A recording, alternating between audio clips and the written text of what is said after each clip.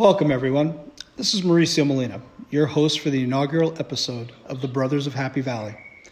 With me tonight, Howard Brean, Penn State Class of 1998, Bachelor of Science degree, Criminal Justice, Founding Father, Kappa Phi Sigma, 1995, Sergeant at Arms, 1995-1997, University Park Chapter President, 1997 and 1998, and he danced and dance marathon for Kappa Phi Sigma in 1998. Howie, thanks for joining me tonight. I really appreciate it. Hope you're doing well. I am. Thank you. Thanks for having me on, though. Appreciate Absolutely. This is going to be fun. All right. So you graduated in the spring of 1998, which is around May. Tell everybody, basically, when did you leave State College? When did you leave the house and pack up and say goodbye to University Park for good? Well, let's see. Well, we graduated in early May. Still trying to get myself together. Still having a little bit of fun in the process before I decided to become an adult. I probably headed back to Pittsburgh, I'm going to say by mid-June of that same year, in probably 1998. I finally decided to go back to Pittsburgh and get going with my career. All right, nice. What'd you do for 6 weeks? Did you work? Did you just kind of hang out in front of the stoop of the house? And who was hanging around at that time? That's a great question. Trying to remember. I do believe that there's still, most of the guys were there during the summer. And I do believe that we hung out. I can't remember specifically who it was. I know there was Richie was still there. And I believe Odie was still there and a couple of the other guys that were still in the house. I still worked a little bit. I was working at a sub shop called Leo's Hoagie House. And I think I kept my job there until a little bit after graduation. And that's it. I just packed up and left. Told everybody goodbye, and told everybody I would see them when I see them, and we would still keep together, and that I would be back in the fall, and when the next pledge class started, kind of be part of the alumni association that we were trying to create. Nice, very nice. Where in Pittsburgh did you move back to? Well, I first moved back to my old stomping grounds in Trafford, PA, which is right outside of Pittsburgh, and I moved in with my best friend Steve. We had an apartment together when we were back in our Keysport days, and then when you and I moved up to State College and opened the house and stuff like that for those 3 years, I moved back into his apartment, same apartment I had over above the pizza shop. The only difference was by then I had to move to the front room of the apartment, which was like the half size of one of our closets. And it didn't have any air, and it was in the summertime. So let's just say it wasn't the most comfortable of situations for that first probably month or so. All right.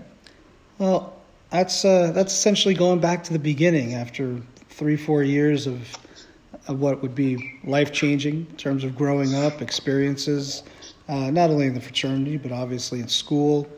What was that like to kind of go back and start over in the same place? Funny thing is, I probably didn't see it that way, but now that you're kind of putting it in that context of reflection, it was really weird. I did feel like I was out of place. Steve had a girlfriend who he then married not long after that, after me graduating, and they had their own lives. I had been gone for 3 years, and it felt like I was a stranger in my own first home. I felt like that. It was that Steve and Shannon had moved on, and I was just kind of there. So I definitely didn't feel like a roommate. I felt more like a guest. So what happened was probably not long after I lived with Steve for about a month or so, I hooked up with one of our former and original founding fathers, Mr. Jeffrey Fuller. He was living in West Mifflin in his grandmother's old co-op apartment. And I reached out to him, and I said, hey, you looking for a roommate? And he had a 2-bedroom apartment. It was like a little townhouse, kind of crappy, really not so great part of West Mifflin. And I moved out from Steve, and he was cool with that because him and Shannon were in the process of buying their own first home. And I moved in with Fuller and kind of started things there. Well, that definitely was a blast from the past at that point, I'm sure. So, yeah, it's funny.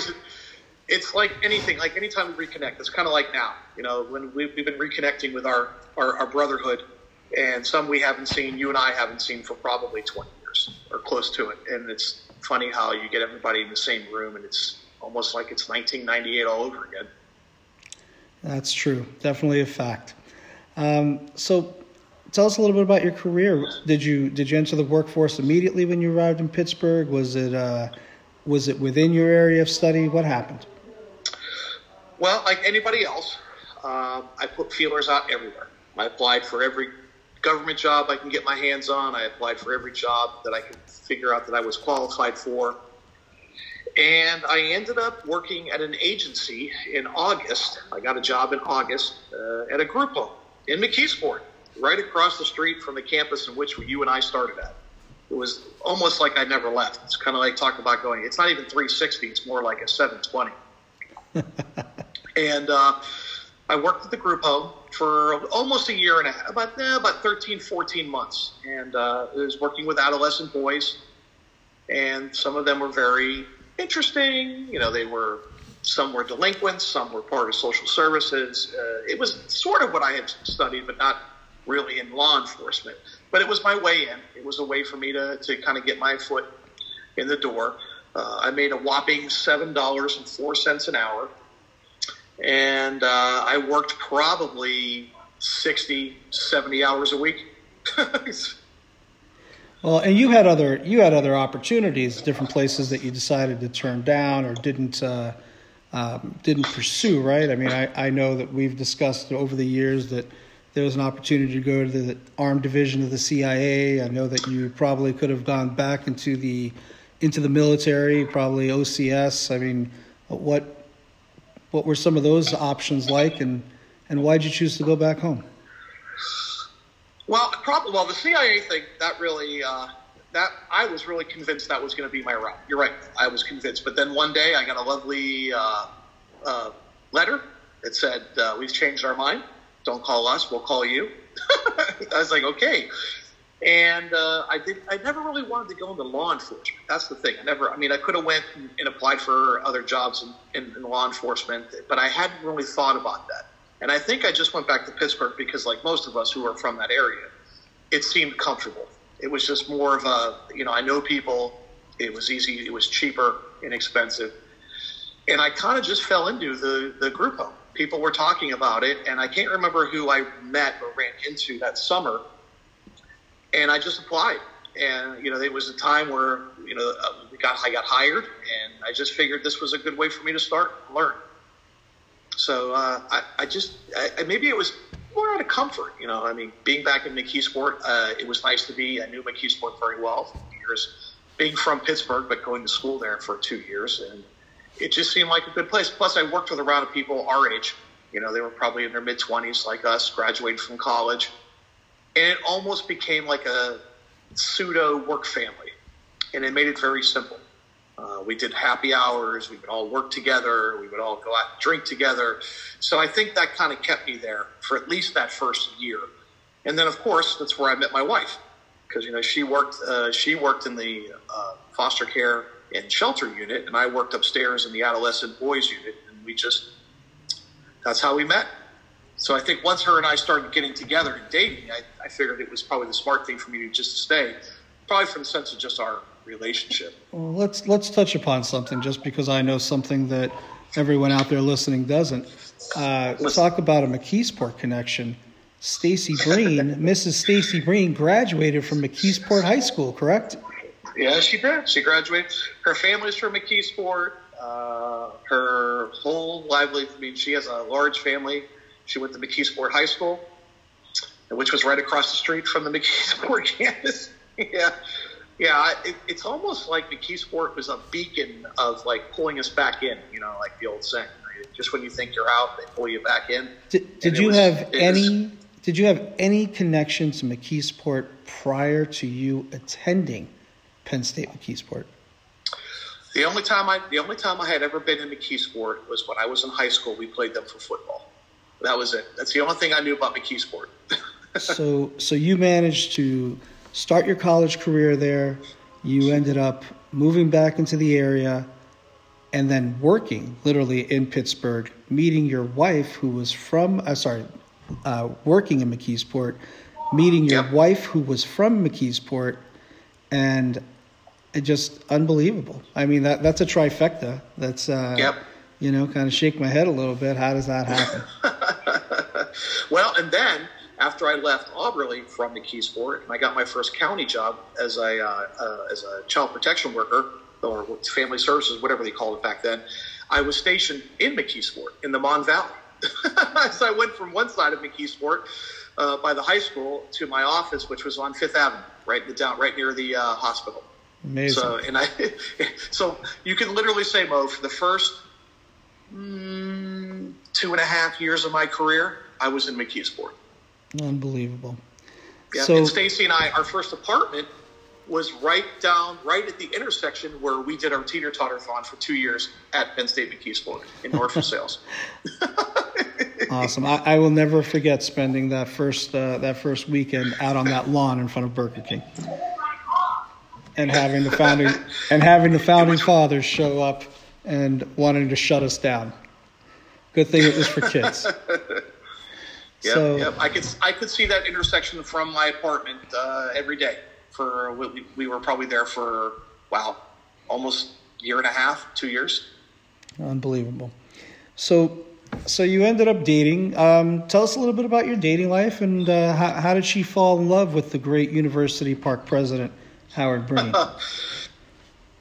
Wow, I don't know if we have enough time for that one. That's a great story. I just, maybe it's persistence, maybe it's my charm, maybe she just didn't know any better. I don't know. That's a good question. We've been together since early of 1999. Good Lord. So that's now over 20 years that her and I have been together, and our anniversary is coming up this year, and we're going to be married 19 years.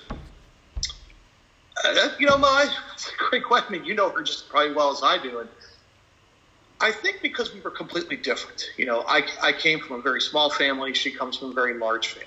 I think the fact that we both worked in the same industry, she understood that, we understood that together, and I think that was a plus. When you work in the same industry, kind of like you and your wife, it makes things easier on your life. I think that Stacy liked the fact that I was very independent, had my own friends, she had her own friends. We didn't really need each other to rely on all the time. I don't know. That's a great question. I mean, I'm sure if you ask her that question, she'd probably have a different answer. Well, I'd like to believe it was my charm. It was my mystique of my presence. I don't know. Well, who knows? Maybe after we get this done, we'll go back and do a follow-up, the wives of the brothers of Kappa Phi Sigma, and find out those stories from those perspectives. I think that'd be fun. All right, so tell us about the kids. You've got 2 kids. Yep, I have 2 children.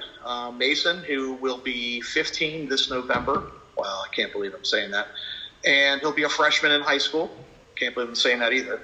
And Sydney, who will turn 12 on the 18th of this month. So within the next, 2 weeks? She is in 6th grade. Because the school year's ending, so I'm thinking she's in 7th. But she's going into 7th grade. They're both very active. They both play a lot of sports. Mason is into basketball and football. And Sydney plays soccer. And she did play basketball this year, Mo. Just so you know, you'd be kind of proud to see her play basketball. It was her first year ever playing basketball. It was quite the sight. She gave it her all.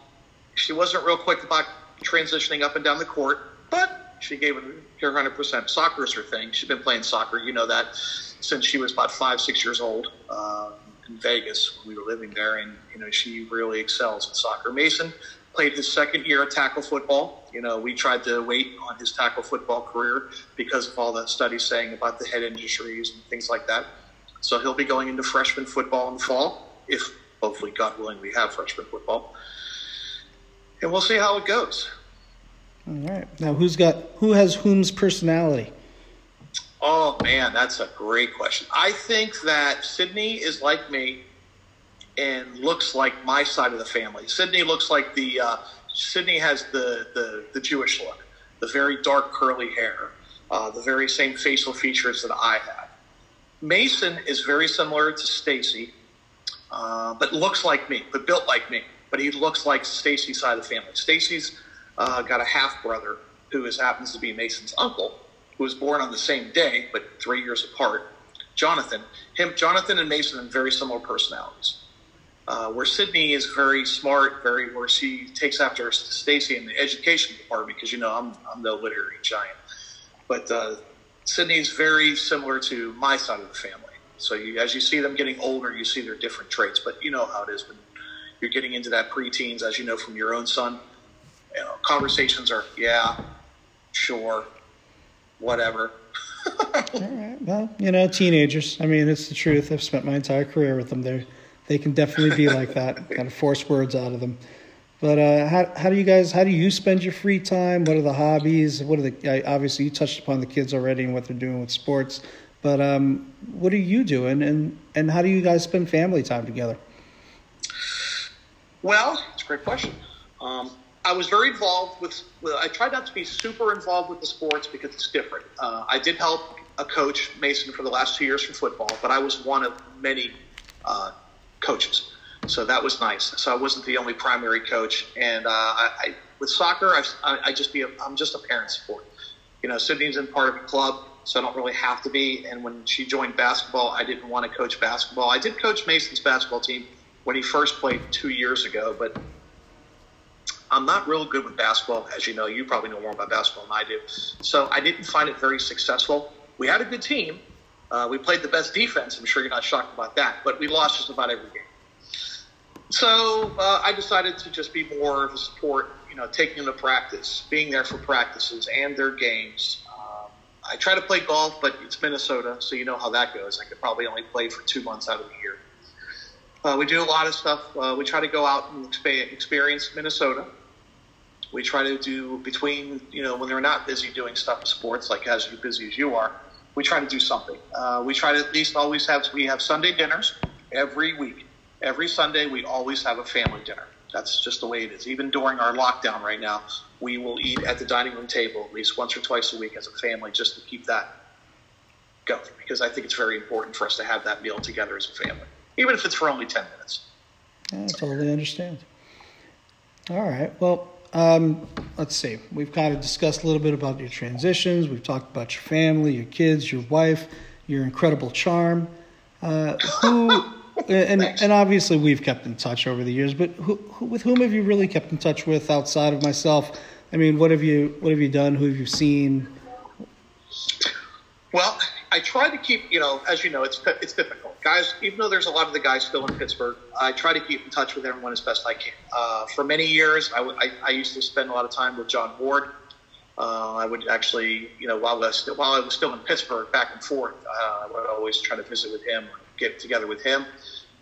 Sean Cartwright and Hill are probably the two brothers I've seen the most recently, because when Mason and I would come in for Steeler games, both Cartwright and Hill have season tickets, so we would go and get together and do that. Obviously yourself, but I tried to, mostly via text. We've seen Biddle, Biddle with his job, and when he would come out to Vegas, and you and I would get together and have dinners with him. We try to talk and text. Mostly it's been through technology. I guess it's kind of hard to do things now, but I think now that technology is getting a lot better. I kind of wish we'd have had this maybe, 10 years ago? Maybe 15 years ago, I think things would be a lot better. So I think now that we're using technology more, I think we're going to continue to have a better relationship with guys that we normally would have had much difficulty getting in touch with. And truthfully, with this has all come about really through the request of Habib, when he asked about getting people together, getting people reconnected, and through tragedy with this COVID-19 situation that we're all living through and experiencing right now.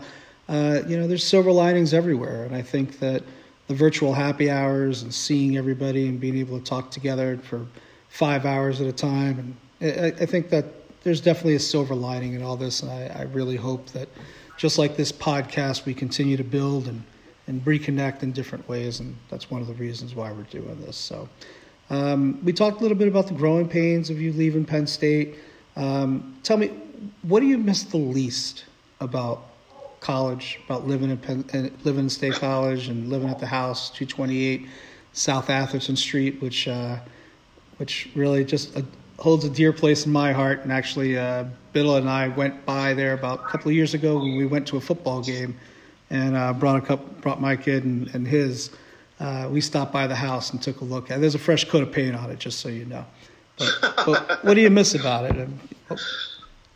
You know, I think because, like yourself, you know, when we started college, we were a little bit older. You know, I wasn't a young kid when we started college. I was almost 22 when we started college. So I think it was different. I think that I will say this: the one thing I regret at the end is I think being close to the age of 25 or 26, I knew it was time to move on. Like, I knew it was finally time for us to grow up and to move on.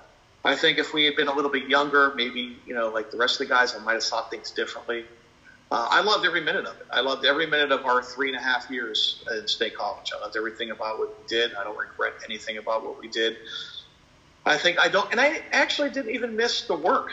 You know, I thought school kind of grounded me, and I thought it kind of made me feel like I was doing something with myself. So I think that's what pushed me in a direction that I ended up going into through my career. And I look back and I go, you know, I wasn't crazy about I don't know, maybe that's a great question. I think not to sound kind of nostalgic, but the one thing I don't miss is the uncertainty, you know, because with every semester, the uncertainty of the end would drive us. And I think now if we could look back and knowing that wasn't going to be such a big deal, I think those last few years would have been even better. I understand. Totally. If that makes sense. Oh, absolutely. 100%. I mean, nobody knew what they were walking into. Everybody had dreams and hopes of what they were going to find career-wise, but the reality is that you're transitioning into the unknown. And, you know, like you said, you went back someplace that was comfortable, but, you know, which kind of transitions into the next question. You know, where have you lived? Where have you moved to? What have you experienced? Like so many people, their careers have taken them to different parts of the country. So kind of touch a little bit upon that and tell me what that was like, leaving Pittsburgh, leaving that place of comfort and your friends, not just once, but 2 or 3 times from what I remember. Yeah. Well, I think I think because I was in the military prior to us meeting and going to college, that gave me a sense of being able to not be afraid to make changes and make choices and do different things. So that was never an issue. And when we were back in Pittsburgh, it's been a part of that's been a good thing, and part of it's been a curse. And this is what I'll say about that. I still, even today, have a hard time keeping myself grounded to just one idea. And I say one idea, doing the same thing over and over and over again for a period of time. I mean, had I never, you know, there's this crazy guy named Mo who calls me up and says, you got to come to Vegas. Why? You just got to come to Vegas. I can't explain it. You got to come out here. You got to see it. You just got to come out here. But why? I can't explain it. Just get on a plane, come to Vegas. Okay. So Stacy and I get on a plane, come to Vegas in February of 2003. It's February, it's Vegas, it's 65 degrees, 70 degrees during the day, 50 at night. You're building, you're in a brand new housing complex. There's mountains behind you. There's no clouds in the sky. We get in Vegas, and then the next day in Pittsburgh, a storm hits. They get about a foot of snow. And you're just sitting there going, do I want to go back to a foot of snow, or do I want to stay out here where it's going to be 75, 80 degrees for the next 3 months? And then it's look at the jobs that you guys could be doing. You know, you guys are, you knew I was a probation officer back then. Okay, what are you getting paid as? Well, I'm barely making $30,000 a year. Well, here's what a person in Clark County makes walking in the door. $15,000 more. That's just walking in the door. It kind of drove me. It kind of drove me to this idea that maybe I need something better. But the whole thing that shocked me about moving to Vegas in 2003 is that Stacy was completely wide open about it. You know, she came from a very large family. I mean, she has probably easily 40 first cousins between her mother's side and her dad's side. Easily. That's a big family. Yeah, and she had no problem saying, "Let's go do it. Let's do it." And we moved to Vegas. You know, as we all know from the guys in the fraternity, you and I lived together. I was nice enough for you to open your home when you were just brand new there yourself. And I lived with you for that first, 8, 9 months. And then Stacy came out in early 2004. We found a crappy apartment because the economy was booming and places to live were getting hard to find. And we tried to make a life. I went from the county, and then I went to the state, ran the juvenile prison for a couple of years while you were growing your teaching career. And Stacy got a job working for Clark County and Family Services. And but it wasn't until Mason was born in November of 2005, you were there, and she just panicked. Her family came out, her dad came out, her mom came out, and she would just cry when they would leave. And I would say, what's wrong? And she's like, we have this crappy apartment, we're stuck in here, I miss my family, no one's going to help us with the kids. I think the fear of that first child syndrome really makes sense. And she panicked, and she said, I want out. I want to leave. I said, you want to leave? I said, what do you mean you want to leave? She's like, I want to leave. I want out. I want out. And I said, okay. I figured she decided to move to Vegas for me, and if she wanted to go back to Pittsburgh for her, then that's what I did. And by the spring of the following year, we were back in Pittsburgh. This is 2006 now. I went back to work, just like you said, Mo. Instead of going to McKeesport, I end up in Homewood, which is not far from McKeesport. Back in probation, making no money, but it was comfort. And I had a job, and I had benefits and stuff like that. And she was working these odds and ends job. And then you and I were talking still, and you were kind of like, why'd you leave? And next thing you know, what happens? Stacy wakes up one day and says, I don't want to be here anymore. I want to go back to Vegas. Well, at least you can't blame me this time. That's all I can say. What's that? Said, at least you can't blame me this time. No, I didn't. No, I didn't blame you. But you did. But you made it very easy because you were like, oh, no problem. Hey, I'll help you. What do you need? What do you? Now, mind you, by now this is now 2007. This is right at the cusp of what? This was right as things were starting to turn to crap. The economy was starting to change. This is right before the bubble hit. Of course, you and Kim were very helpful. But now it's different. Now Stacy's pregnant with child number 2. And this is the fall of 2007. And I'm like, now what do we do? And you were lucky enough to, I moved out again. This time I only stayed with you for about 30 days because I think the last time was more than enough. And, we found that house. They actually was your idea. I almost walked away from it, but you talked me into it because you said, what are you doing? This is, $1,200 a month? And you were like, are you kidding me? So, we're back. And then we stayed until, 2017. Yeah, you bought a beautiful house, backyard with a pool, Yeah, well, the economy tanked, and of course I capitalized on it. I'm not going to lie. I have no problem telling people. By 2010, the economy crashed in Vegas. And you would basically said, you got to capitalize on this. You need to go get a house. You need to do this. And we did. We bought a beautiful house that was ridiculously cheap, had a pool, in a decent neighborhood, not far from you, probably about 2 miles from down the road from you. And we started our life. We went to school and we got involved in sports, and everything was kind of there. And one day, Stacy and I were talking, and I was kind of getting burned out with Vegas. And one day I had a couple career choices in Vegas that weren't exactly the best, but they're my choices, and I made decisions that I probably shouldn't have had. And then Stacy gets a phone call from her current boss, who was living with us, who lived in Vegas, who worked with us at Clark County in Vegas. And she was from Minnesota. She's now a bigwig here. She's like a big director for Hennepin County, which is like the same thing, Clark County, Arch County. Tell Stacy, I want you to come work for me. I want you to come work for me. I want you to come work for me. I have a job for you. You can be one of my managers. I can da-da-da-da. So Stacy put it off for probably a good year. I'm not kidding. Michelle started the full court press probably back in 2016, probably about a year before we even decided. And and I said, well, are you serious? And she's like, I don't know. She was hoping to get promoted with Clark County, but then people started coming and going, and then there was a new director, and then things started getting kind of not good. And then one day, she just said, I think I want to take Michelle's offer. What do you think? And I, by then, had told you, I was really not happy. My job choices, honestly, were kind of slim in my field because, Vegas is a one-trick pony town. Either you work for the county or the state, or that's kind of it. So I decided to, maybe it's time for us to move on. I was lucky enough to get a job right away with Hennepin County in child protection. And by July 2017, we were in Minnesota. We sold the house in a matter of 2 hours. As soon as we put the house on the market, we had like 10 offers and people were throwing money at us. And it was like that. I can't believe it. That was the thing that scared me the most. When you realize how fast when you can sell your house and you're like, holy crap, now you have to leave, because we had nowhere to go.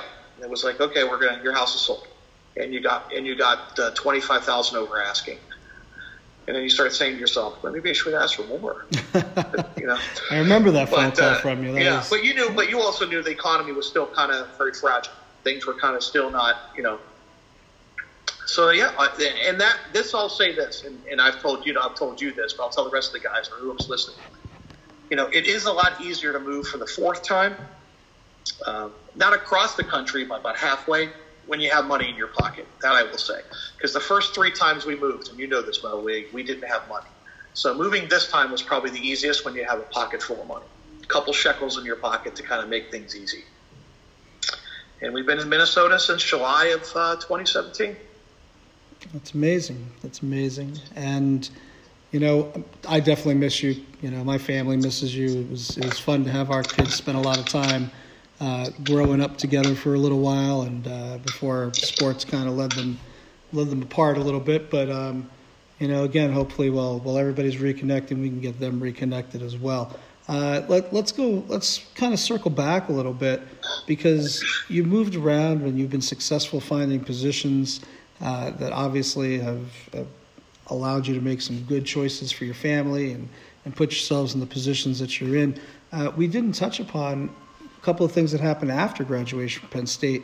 I don't know that most people realize that you have a graduate degree. You want to kind of touch upon that a little bit, because I know that master's definitely opened doors. Well, I was lucky enough at the time that my contract at Allegheny County, when I was a PO, we had tuition reimbursement. So I had the opportunity to go to. I never thought about graduate school. I mean, I was a decent student at Penn State, but I was not, the academia that I could have been. I did really well in my criminal justice classes, but my other courses I was, let's just say, not as favorable as I could have been. So when I decided, luckily we had the tuition reimbursement, and pretty much for half price, I'd be able to go to a graduate school. Well, there was a new program that was starting in the city of Pittsburgh through a school called California University of Pennsylvania, CalU. It's a state school. It's part of the Pennsylvania State University system. They had a campus that just opened up downtown, so it wasn't far from my office. Well, no, not really. No, I was at Eastern by then, but it wasn't too far. And it was a cohort, kind of similar to what you did at UNLV. And it was a 12-month program, and you would be able to, in 12 months, complete a master's degree program. And you had 2 options. You could do the thesis option, or you could do the comprehensive testing option. So I did that. I got in. I took the Miller. Instead of taking your GREs, you had a choice. You could take the GREs, or you could take the MATs, the Miller. What is it? I think it's called the MATs. The Miller Analogy Test. The Miller Analogy Test. Yeah. And I took that. Surprisingly, I did very well in that, because when I took the GREs, I did horribly. I didn't do as well as I thought I would. And then I got in. And I completed the program. I graduated with my master's degree in 13 months, and I graduated with a 3.35 grade point average. I know, because in graduate school you can't get anything less than a B. But I did get with a bunch of B's and and I did a thesis, and I did the comprehensive test as well. I did both. And that did. As soon as I got my master's degree, that I was able to parlay that into some teaching jobs. I totally forgot about that, Mo. Thanks for reminding me. I taught full-time and part-time for a school called ITT before it went crazy and ended up getting shut down by the government. It actually was a decent program. I taught full-time there in their bachelor program and associate's program. And then I was able to parlay that into teaching for University of Phoenix for a couple of years in their bachelor program. That also helped me go down the road of teaching and training, which I did for 2 different agencies. And the last one being the one in Vegas before we ended up leaving, for St. Jude's Ranch for Children, where I was their training manager and compliance officer for the whole agency in all their locations in Nevada and in Texas. Did a lot of traveling, did a lot of training, did a lot of developing. Didn't pay me anything, but, it was a decent job. I also played Santa Claus there. They had the fat Jew playing Santa Claus for Christmas. I never knew you were Jewish. Are you Jewish? I didn't know that. No, I didn't know that. Yeah. So, and the funny thing was, I had gotten hired in November of 2013, and within about 2 weeks of me getting hired, our public relations person walks into my office with a suitcase and says, "Here, I was told to give this to you." And I said, "What is that?" "Oh, you're playing Santa Claus." I said, "Excuse me?" I said, "Well, how did this get decided?" "Well, is it because I'm the big fat Jew? Is that why?" She started laughing and she thought it was funny. I said, "No." But no, what had happened was, during my interview, I had forgotten that I told my boss, who was the human resources director, that I actually played Santa Claus in the mall. I don't know if he knew that or not. I don't even remember if I told you that or not. And when I moved back to Pittsburgh and was a probation officer for the first time, when Stacy and I were still early in our marriage, my mother had gotten me a gig playing Santa Claus at the Galleria Mall, which is right near the South Hills Village Mall. And I did that for 2 years. And I found that very interesting. It was very boring, but it paid extra good money. So when I was talking about it with my boss, and he said, he thought it was ironic that I was a Jewish person, I'm playing Santa Claus, but I told him how much I loved it. So he remembered that and said, "Oh, we have Santa Claus now." So I played Santa Claus for St. Jude's from 2013 till 2016. Did it for 13, 14, yeah, did it for 3 seasons. Wow. Well, it's a lot of kids begging you for stuff. It's kind of, sure, no doubt sets you up for what you're going through now with a boy and a girl asking you for different things. That's great. That is amazing. Congratulations. I mean, that's getting an advanced degree when I know at different times in our educational careers we didn't even know if we were going to graduate. So true. That's great. That is great. Touch a little bit upon your wife and her education, her track, since you guys were obviously in the same field and whatnot. Well, she is a graduate of the University of Pittsburgh, which I'm not happy about. I'm sorry, Cartwright, and Dan, and those other Pitt brothers that we have. Sorry, it's not my fault you went there. But she has her bachelor's degree in psychology. She has her master's degree in education and child development. And they actually wanted her to continue on to get her PhD. But I think what stopped her was I told her that we were going to hold off on getting married until she finished her schooling. So I think by the time she finished her master's degree in 2001, I think she was done. I think because she had told me, she's like, I don't know if I want to stay, one of her thesis providers, or not provider, what do they call them? No, the thesis. Your advisor. Yeah, that's it. Her thesis advisor really wanted her to stay and go into the School of Child Development Education to get her PhD. And I don't know if Stacy wanted to do it. I always questioned whether or not she wanted to do it. But, she graduated with almost a 4.0 from her master's program. And she just was lights out with her program. But I think it was time for her to kind of move on. So she is pretty much stuck in social services like myself for the last 20 years. But the one thing I can say is I've really pushed her to really get where she's at. I would like to believe, and she may disagree with this, but I don't think she would be where she's at had it not been for me, because I really pushed her to get out of her comfort zone. By the time we left, because she would have stayed at Auberly longer after I left. I convinced her to leave Auberly to go run an agency. She actually ran a black foster care agency in Pittsburgh. She was the executive director. And she did that at 25, 26. She's running an agency. And then that parlayed into her then going to Vegas, and then her working for the county, and then eventually becoming a supervisor, which she did for 13 years, which then almost led to her becoming a manager there and then getting promoted to a manager here.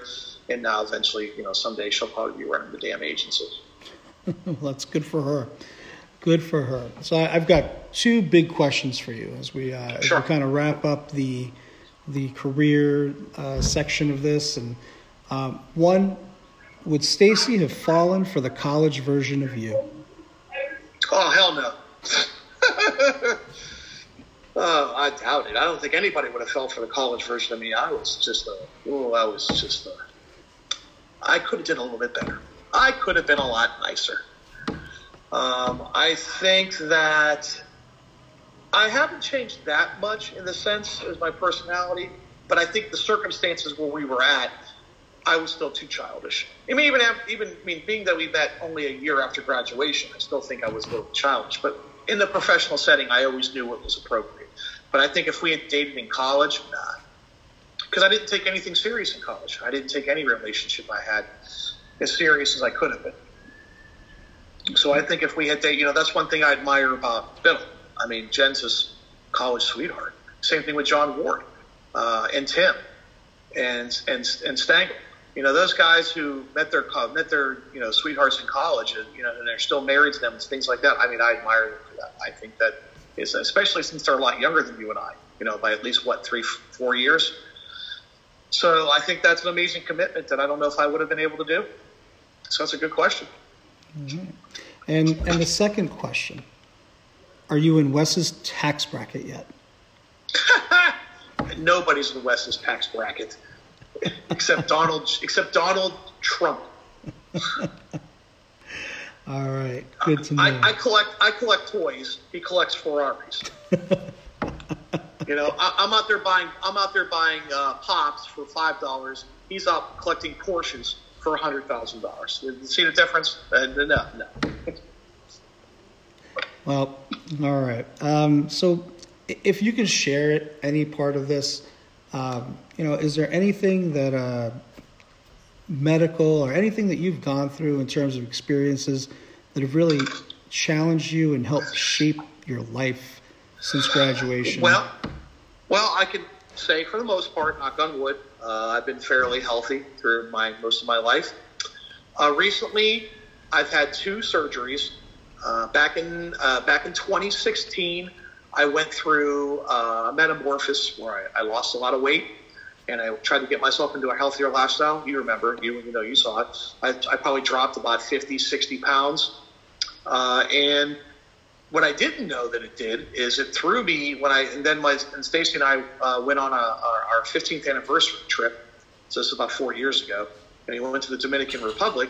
And what I didn't realize is by doing that weight loss over that year, and cutting a lot of things out of my diet, when I went on a bender in Dominican, it threw me into threw my body into a kind of like a flux, and I ended up having a gallbladder attack. On the last day, we were heading back to America, the United States, and I ended up in the hospital. And when I got back to the States, and then I ended up having emergency surgery, I ended up having my gallbladder removed in the summer of 2016 as I was running a campaign for state legislature. And then recently, in December of 2018, I finally had shoulder surgery on my right shoulder. I finally decided, after all the years of sports and football and everything else I had done, fraternity and everything, that I had to get it taken care of. So I finally went under the knife again for the second time. I had my ACL repaired. I had my compression taken care of on my right shoulder. And it's been now a year and almost a half, and my shoulder feels amazing. I still have issues every now and again, but it's definitely something I should have did a long time ago. Good for you. Good for you. And those experiences, what'd you learn from them? What did I learn? Well, I'll tell you this, I think you were. I know that the gallbladder stuff happened really fast. You know that, but I remember going and I'm not going to lie. I know why men don't have children.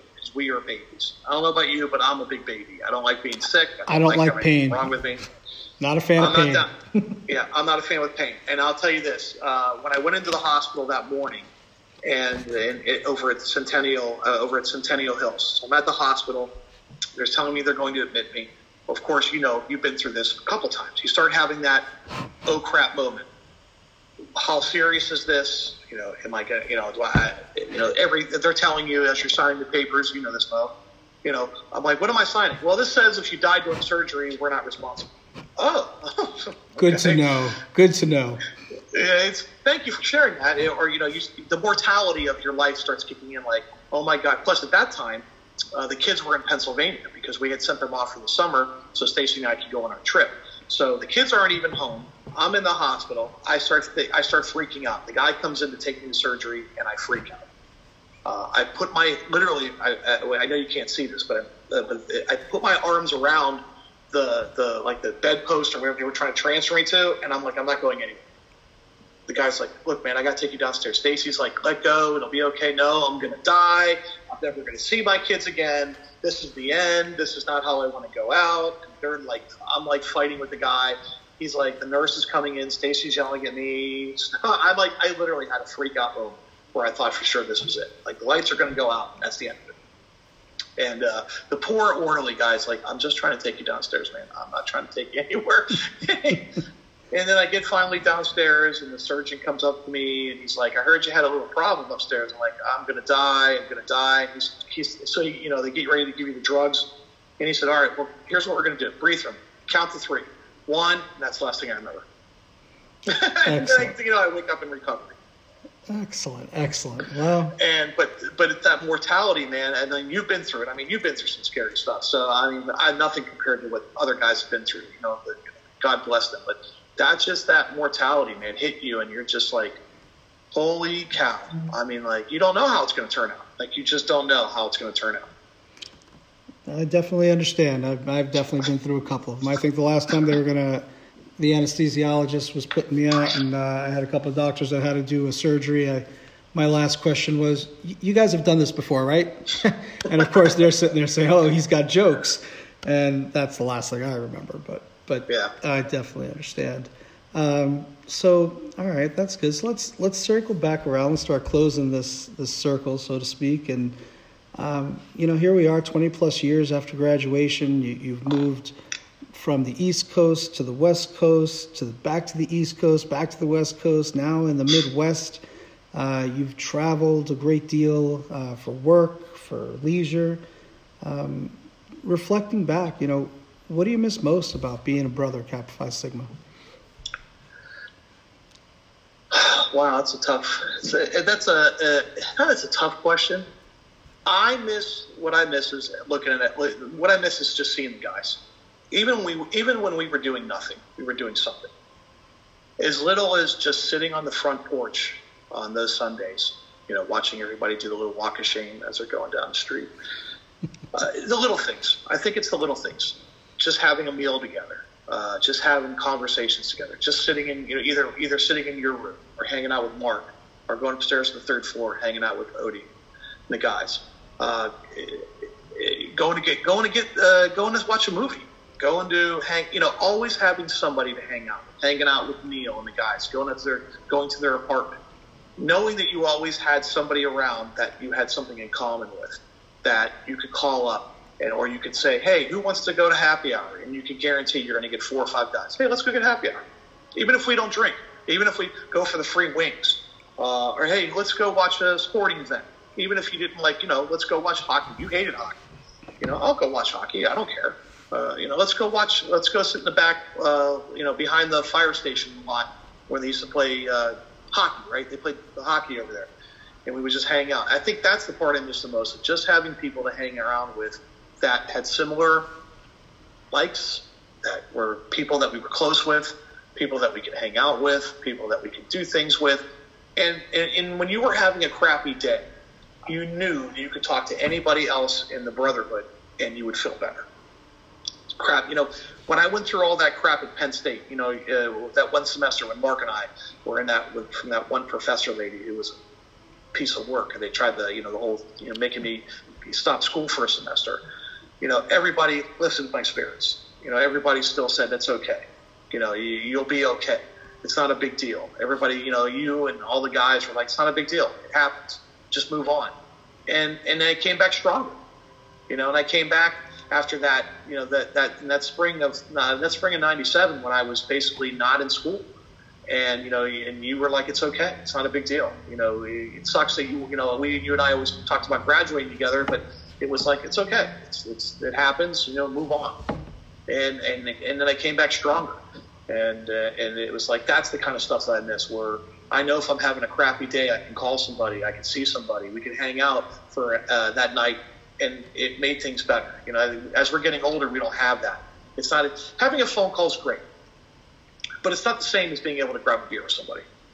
Go someplace and hang out and do things. When Denny was talking about what he went through, and I feel so horrible that I'd probably gone to Pittsburgh every year for the last decade, even when Vegas, that, and I never reached out to those guys. And I never got together with those guys when he was going through his problems, or Habib, or yourself, or anyone. And I feel bad about that. That's the part that I kind of regret, of not being as close as I should have, and not being the kind of person I know I should be.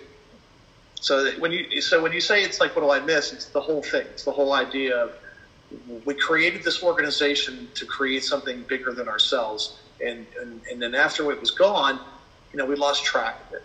And we lost the idea behind it, and I think that's what I kind of miss the most and regret. Well, we've got time still, hopefully, and we're looking to make up for that at this point. And this is one of those ways. So, what are a couple of one or two standout experiences that you remember that when you think of Penn State, you think of Kappa Phi Sigma, you're never ever going to forget? Well, one thing I'll definitely never forget was the look on your face in dance marathon when we took second place, and you had just danced for 48 hours, and I was part of the support package. You guys were on the floor, and we're all sitting there, and they're doing the whole award ceremony, and you heard our name get called, and you're looking at me, and I'm looking at you, and you're like, did I just hear what I thought I heard?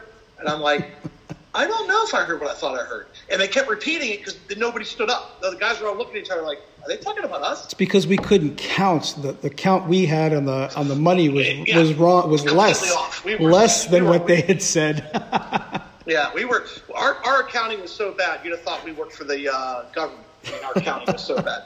And the look on your face, and you didn't even want to get up. You're like, I don't want to go up there. I'm tired. I want to keep sitting here. Like, no, you're the president. You have to go up there. I don't want to go up there. And there's just this look on your face like you were so perplexed. And then you walk up there, and you didn't even look happy. You're like, thanks. And then you grab the trophy, and you sat back down. I was like, that's your moment? That's like, and you're like, I'm too tired. I can't think about this.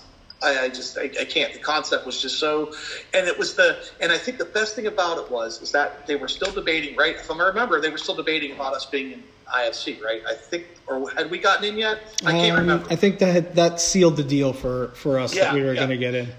And it was so funny. If I correct me if I'm wrong, but I remember you looking at me and saying, "Let them say no now." And I was like, "Huh?"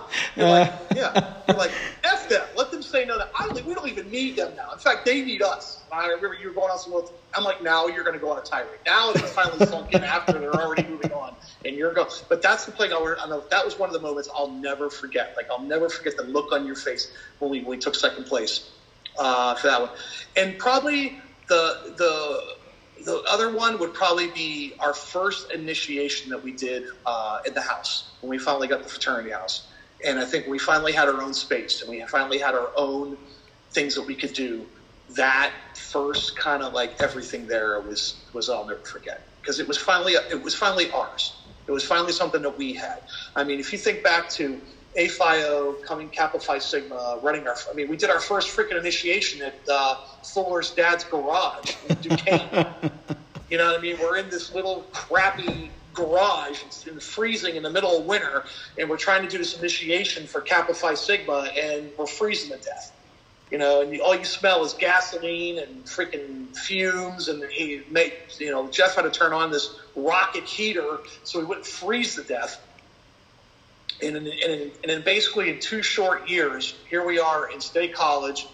We have a house on one of the main avenues, and we're now like legit. It's like, it's like now we're legit, and now we're just like almost like, what do we always say? F you, we're going to do it anyways. You're not going to stop us whether we like it or not. I mean, after that first meeting, you and I went up to UFC, or IFC, when we were at McKeesport, me, you, and Fuller, and the guy was like, yeah, this is probably never going to happen. Well, F you, we're going to do it anyways. We're not going to stop, whether you like it or not. And then that guy ends up getting fired or leaves or whatever, and they bring in somebody else, and you're like, well, of course we'll open arms to you guys. It's just, that's the kind of stuff you forget and that you miss. Like the look on our faces, like, you don't know who you're messing with. Like, that's just not going to happen. That's not an option. And then when you shock yourselves, that's even better. Yeah. And here's the thing I think about. Here's the thing. I'll even kind of turn this on you. Had you and I not been older, I don't know if we would have done that.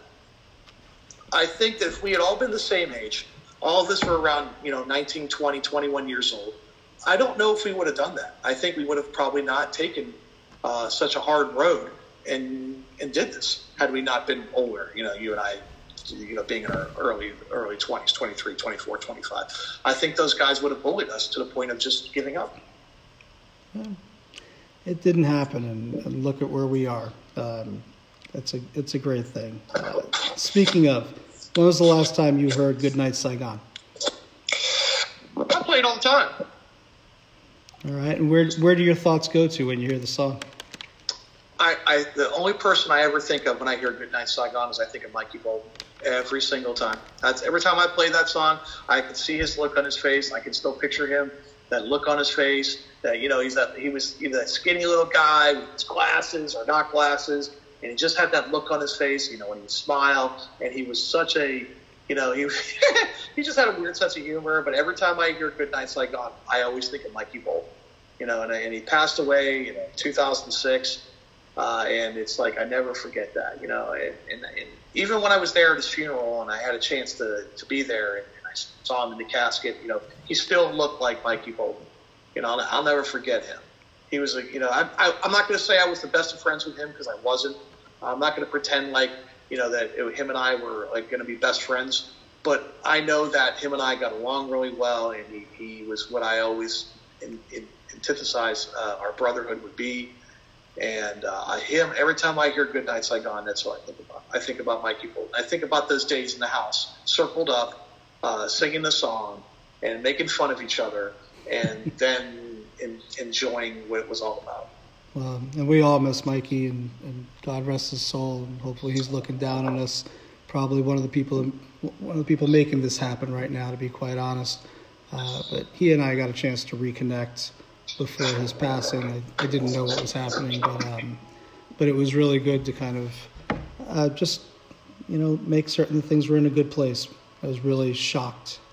He could have shared a little bit more than what he did, but he didn't. And this is not my interview, it's yours. So but I did want to point that out since we're talking about our fallen brethren, and God rest his soul. So what has it been like reconnecting with everyone on GroupMe and the virtual happy hour Fridays? And at some point, we all know that our lives are going to go on to normalcy at some point. So, well, I hope it doesn't end. I know it won't be as well attended as it has been. So what do you think? Well, I'll tell you this. It's what you make of, The only thing I can compare it to is the guys I served with in the Navy, because that's about the only other brotherhood I ever had. And I still see them every year religiously, and this for the last 20 plus years. Every year we get together, even if it's only a couple. If it's just me, Tommy, and Rico. We get together every year. Every single year we get together, no matter where it is, no matter what we're doing, no matter how long it takes. We always find a way to get together. So I think it's one of those situations where this doesn't have to be the end. This is just the beginning. And I think if people want to connect, like you said, they will connect. And I think that I will make a more valiant effort to include everyone. And I think that once this does end, like all things end, it does, we don't have to stop it. It only stops when you want it to stop. And that's the same thing I tell people, like I said, I get together with the guys I served with as often as I can. Some, not all of them, but the ones that I care about, I always see. You care about people, you will always find ways to see them if you choose to. All right, Hal. Anything that you'd like to say to the brothers that are listening to this podcast right now? Well, I'll say this. I I am hopefully excited to hear everybody's story. I hope that you get a chance to speak with all the brothers. And I think that I'm looking forward to connecting with all of them, and that I am going to I'm making this promise. I'm going to make this promise to you and to the rest of the brotherhood that this is just the beginning. This is not an end, and I don't want it to stop. I think as we're getting older, I think we can make this part of our routine, and I want to let them all know that I want to be there for them, and I promise that I will do my best to continue to be very active in their lives if they let me.